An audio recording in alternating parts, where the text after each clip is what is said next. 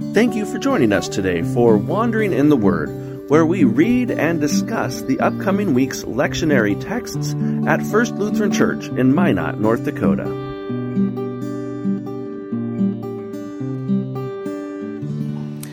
Hey everybody, it's Wandering in the Word for Sunday, July 17th. This is like midsummer. Don't say that. Don't say that at all. I'm holding Midsummer. on to summer. Well, for once this summer, we are all in the same location. So that's kind of fun, and we are in the kitchen. Mm-hmm. Yes, and it just so happens there's a good reason we are in actually the Gloria Dei kitchen in the basement down here. Because we have a famous story. I think it's There's so many famous stories in Luke chapter 10. It's amazing. It's true. There really are. These So, familiar characters. midsummer, people, you think if you're at like a dinner party, there's always some folks who are sitting around chit-chatting and some who are getting Someone's stuff gotta be done. working. And they, say, oh, you're such a Mary or you're such a Martha. Yeah, quit being such a Martha. Yeah. Martha. Martha. Yeah. So anyways, this is the story of Mary and Martha. So who's going to read the gospel reading? I can do it. Cool. Thanks, Melissa. You're welcome. Luke chapter 10, verses 38 to 42.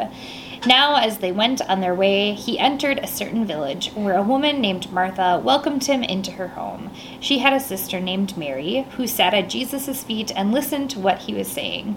But Martha was distracted by her many tasks, so she came to him and asked, "Lord, do you not care that my sister has left me to do all the work by myself? Tell her then to help me." But the Lord answered her, "Martha, Martha, you are worried and distracted by many things, and there is need of only one thing. Mary has chosen the better part, which will not be taken away from her." The Gospel of the Lord. Praise to you, O Christ. Yeah, I've heard this one before. Yes. Ring a bell? Yes. It does, but I also think that this story gets oversimplified Yes. a lot, very often. And so I'm glad we're going to take a few minutes and kind of dig in and do some wondering and ask some questions to kind of look at, maybe this is slightly more complicated than it comes across initially. If we really start to put ourselves into this, like right in the room with them. Yeah. What was going on? Yeah. So what's the simple reading of this? Like, Don't do anything. don't do anything, just sit around. Yeah. And listen to Jesus. Listen That's to your Jesus. only job. Yeah. That's all you got to do. There's Forget no your other morning work. chores. Just do Yes. devotions. Yes. Yeah. That's it. Yeah, forget taking care of the things you need to do that day. Just sit at the feet of Jesus. Yes. Yeah. Always. That is kind of the simplified version, I guess, of this, right? Who's the good one in the story? Oh, Mary. Mary For gets- Martha is bad. Yeah, Martha's the no one, and Mary gets the gold star for the day. Well, and what's interesting is that, Martha's the bad one. And actually, you might make that case, but not because she was so busy, but maybe because her communication wasn't very good. Like, she is triangulating That's true. Mary. What if she would have gone and just been like, excuse me, Mary, can you help me in the kitchen for a minute? Let's just get this meal on, and then we'll all sit down. Then we'll all sit at Jesus' feet. Right. Listen, yeah. And instead, she's like, Jesus, can you talk to my sister? Helping. Yeah. Yeah, she does kind of come in as a little, I don't know if whiny is the right word, tattling a little bit maybe. Like a little triangulation going on. But it's interesting, that's not what Jesus kind of chides her for. Right. I don't know if double saying his name, I don't think her name is that a like negative, or is it just like really emphasizing like, I want to tell you something, Martha. Maybe, yeah. Like, pay attention. Listen. Yeah, Martha. You. Martha. Martha. And he kind of names something that to me that like kind of hits home close to home. Like, Martha, Martha, you are worried and distracted by many things. Guilty as charged. Yes. I think all of us are. And he says, there's only need of one thing, and Mary has chosen the better part, which will not be taken away. Yeah. I think we can all be pretty, I'll speak for myself. I'm often guilty of being the Martha of, running around trying to get everything done while missing the point of what we're doing anyways. I confess that is me often on a Sunday morning. Right. We are there to worship God and to like celebrate communion and to have fellowship with each other. And I have the to-do list in the back of my mind, and I'm just like, go, go, go, go, go, go, go. Right. The relationships end up taking even a backseat with our community sometimes because we have to tend to, X, Y, and Z, little tasky items. Yeah. Do we have communion set up? Are the candles lit? Where's my microphone? Yeah, I forgot the microphone again. Who's the reader? Yeah, who's the reader? Do I have my robe? A server. Yeah, so, it is easy to kind of get lost in the tasks rather than the relationships, the and purpose. to let them become a worry and a distraction instead of just like in themselves. I don't think Martha's tasks were bad, because if you think about this culture, it was so dependent on hospitality, and that was the rule of that culture. Like if someone comes to your home, they need water to wash their feet, they probably need a drink, you better get food prepared, maybe they're going to need a place to stay for the night, so you need to be thinking of blankets and bedding and that kind of thing. And that was, I think, understood to be a good and necessary thing. And so I'm sure she had a long to-do list, because at the beginning of our text says, now they went on their way. Like, how big of a crowd is this at the table? That's a good question. Is this a party of 4 or a party of 14? But yeah, so I don't think that the tasks in themselves are bad, but that they've become outsized, or they're not staying in their right place. They're a distraction. Yeah. Well, that hospitality does. We're not going to read it, but our Old Testament reading in Genesis. Where the visitors come to Abraham and Sarah, and he shows hospitality to them, kind of in that same vein. It's important that you have visitors, you take care of them. Right. They're kind of under your care. Otherwise, in the Middle East, you would just die if you traveled. True. Right. Yeah. You couldn't haul around a cooler and. Yeah, they didn't have RVs and things, so to bring all their worldly possessions along with them. I mean, on the one hand, I can sympathize with Martha. For sure. Right? Like, and yes, it is important to, like, sit at the feet of Jesus. But I think it is hard for us, especially in our Western culture, to, like, sympathize with with Mary. Like, no, time is money. Like, if you're not overly booked and busy, then you aren't, like, earning your worth as a human, and that is so not necessary. I don't think that's God's vision for how we exist as human beings. I don't think that's how we're created either. Right? We become human doings instead of human beings. Yeah, that's a good one. That's a really good one. It's that good. It's the downside of that good, strong Protestant work ethic. Of just work. Working till you die, or putting in the extra hours and all that stuff, and it's like, is that really what we're supposed to do? Is that really abundant life that Jesus is talking about? Not that we shouldn't work, but like with most things, isn't there a balance? Or at least a center. And when these things start to creep in and crowd out the center that we're trying to hold, which is Jesus. And I think, you can tend to your spiritual relationship and spend time with Jesus while also, getting your kids ready for school and, doing dishes or whatever other kind of tasks you might be juggling day to day.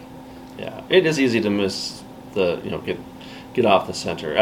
So we're planning a wedding in a couple of weeks. If everyone's invited, if you're listening to this, August 7th. But it is kind of funny. We'll catch ourselves like planning like minute details of where we're going to put the flowers, and that's all important things. But sometimes it's like, but we just want to get married. Yeah. Like, that's the point. Yeah. That is the center of this, is like we want to get married. And whether there's a flower by I just realized today we need to have a book to sign for people to sign in. But like, whether that is ornately decorated or there's just like a spiral bound notebook for someone to sign in, like, we'll still be married. And that's the center, right? Yeah. So it is easy to get kind of thrown off especially of that. in the age of Pinterest and Instagram. The possibilities are endless. Yeah, it does. I mean, we can kind of, I think, as maybe slightly older adults, appreciate the distance we can put in that. But like, especially for younger folks who've grown up like that Instagram culture, that like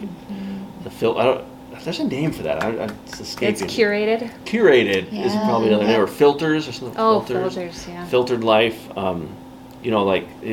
we distort it. We make it just Yeah. everything's Yeah. all great all the time, and that is not life. Right. And, I don't know what that has to do with this, but Oh yeah. there's my old man grumpy rant about social media for the day, I guess. We don't get enough grumpy old man out of you. No. I think we should just embrace it. Just go for it. Get off my lawn. Well, anyways, you were talking a little bit about the spiritual life, Brandy. That makes Truly. me. I think that kind of leads well into our Colossians Ooh, reading, our yes. New Testament. Let's read it. Colossians chapter 1. This is verses 15 through 28. He is the image of the invisible God, the firstborn of all creation. For in him all things in heaven and on earth were created, things visible and invisible, whether thrones or dominions or rulers or powers.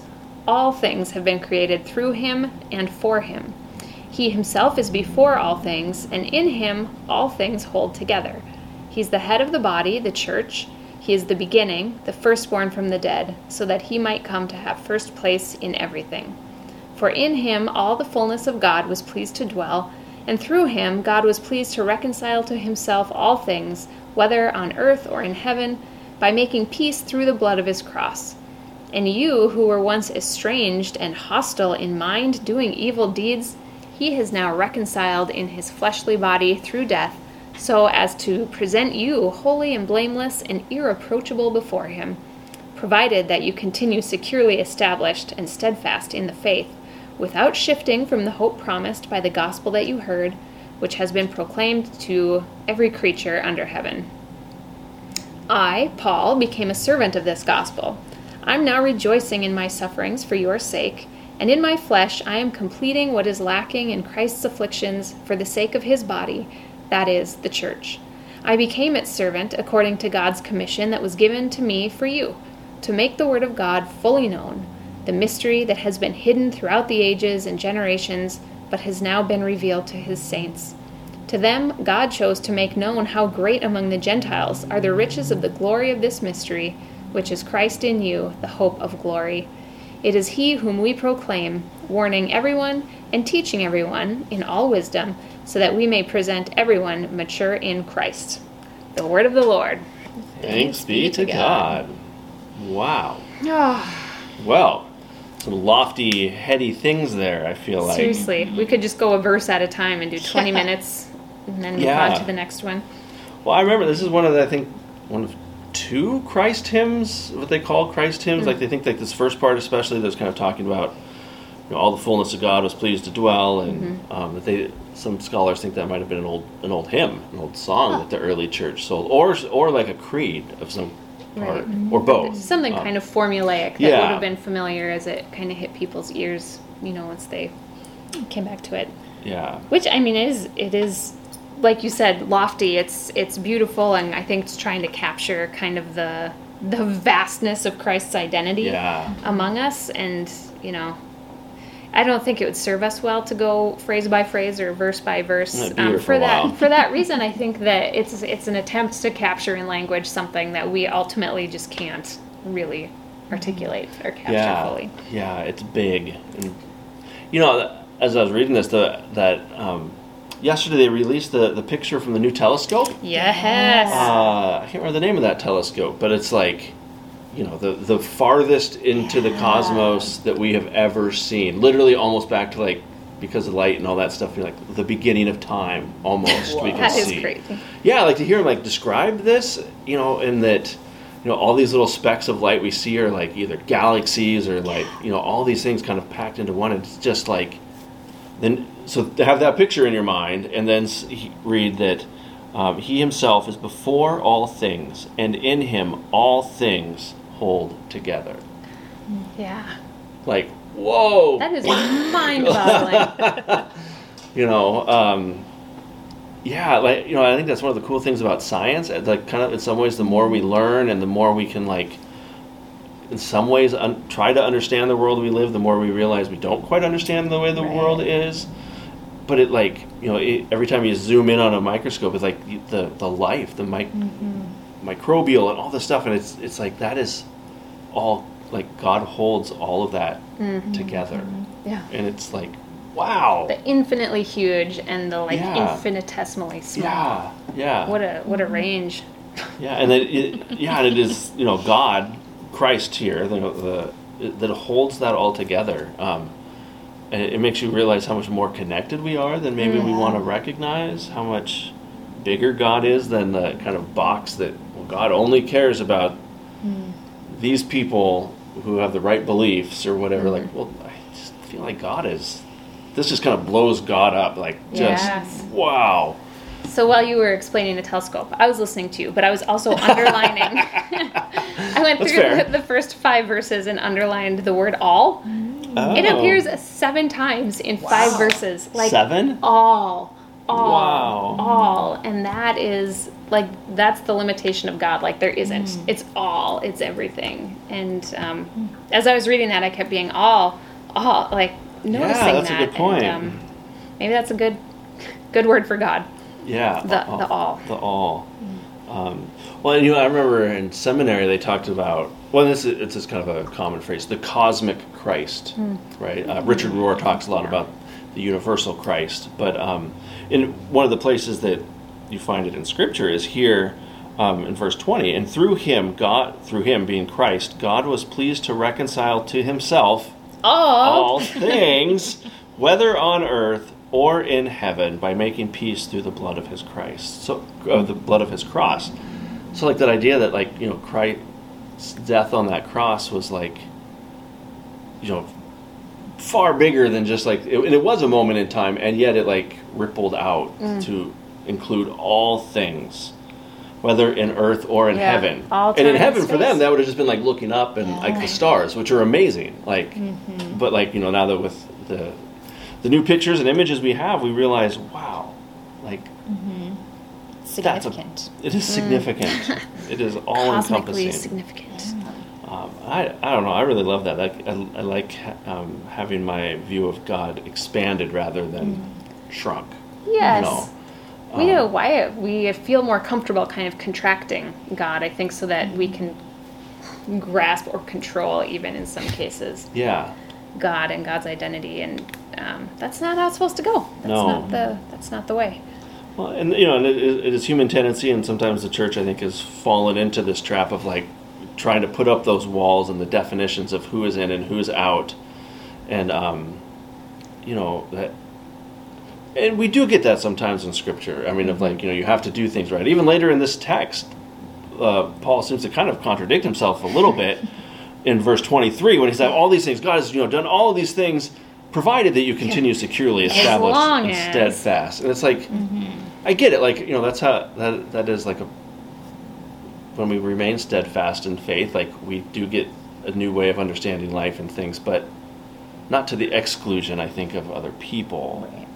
Because that's not our job. We'd love to make that our job. I know. We like to be the arbiter of truth, and just kind of what got Adam and Eve in trouble in the garden in the first place. Like, tell me what's right and wrong. I get to decide. And but even later on in verse 27, it talks about the riches of the glory of this mystery, and I just think it's a hard thing, but it is definitely a beautiful thing to relinquish. That this is in God's hands. This is God. God is in all things and through all things, and has reconciled all things to Himself. Woofda. Yeah. It's pretty great. I just noticed too that we were talking at the very beginning of this about how there was this sort of hymn or creed or formula that I noticed this as I was reading as well, that between 20 and 21, those verses, the writing style changes hugely, and that's when Paul starts getting into all of these phrases with commas, and it gets way harder to read out loud. Yeah. And so, I think Paul was very spiritually wise, but if I had to focus on one part of this passage, I would look to the sort of the tradition and the communal wisdom of these first few verses, and hopefully not get too bogged down in this, like, as long as you are steadfast in faith without shifting what you heard from me, because that's, I don't know. Yeah. And it's, I know, a little controversial to say, like, we're going to elevate these verses of the Scripture a little bit over, these other verses, but we also do that all the time. All the time, yeah. Whether we say we do or not, it happens. Because you have to. I mean, you can't Right. take the whole all 66 different books and letters and things and have them all be the same, like, but not the same. So, anyways, well, I was thinking too, like, the fun of like expanding is like going other places. And Melissa, you and your crew are leaving here in a couple weeks. Less than that. What's 10 days? yeah. Whoa. Yeah. Ooh. Getting down to the wire a week from Saturday. So the 23rd we fly out to California. We are visiting a Lutheran outdoor ministry site in Oak Glen, California. So we're going to spend a week learning from people there and hanging out with Lutheran Social Services one day and checking out the ocean and Joshua Tree National Park. Oh my gosh. Yeah, it's going to be great. Rough. It's going to be great. Right? We're going to expand our knowledge of God's creation on the West Coast. And Well, yeah. Has anybody never seen the ocean that's going? I'll have to ask. I'm not sure with this group. Okay. Possibly. We're pretty far from the ocean here. Yes. Literally can't get Yeah. much farther. Exactly. Here in North Dakota. In the middle of Siberia, maybe. Yeah, yeah, maybe. Yeah. But that's cool. You'll get to learn about creation. You'll learn about the Yes. church. You'll learn about yourselves. Yeah. It's going to be... Meet some new people. West Yes. Coast. It's a different Yeah. coast. There'll be like 250 people there for us to Wow, become besties from all over. with. That's great. Yeah. And some besties from Bismarck. True. Yeah, shout Yeah. out to our Bismarck besties. Yeah, well, that'll be great. I mean, that is one of the ways we grow, right? Yeah. You know, it's not by kind of hunkering down. It's by opening ourselves Yeah. up to God that we see God in new ways. So that's exciting. Yeah. This year, California. Next year, galaxies beyond. Yes. Yeah. Yes. Go out into outer space. Maybe a few generations. That could be fun. But well, any closing thoughts here, folks? No. All right. Well, thanks for joining us today for our Wandering in the Word for July 17th, 2022. For Pastor Brandy, Melissa, and myself, thanks for joining us, and we'll talk to y'all later. Bye. Bye. Thank you for joining us today for another Wandering in the Word podcast here at First Lutheran Church in Minot, North Dakota.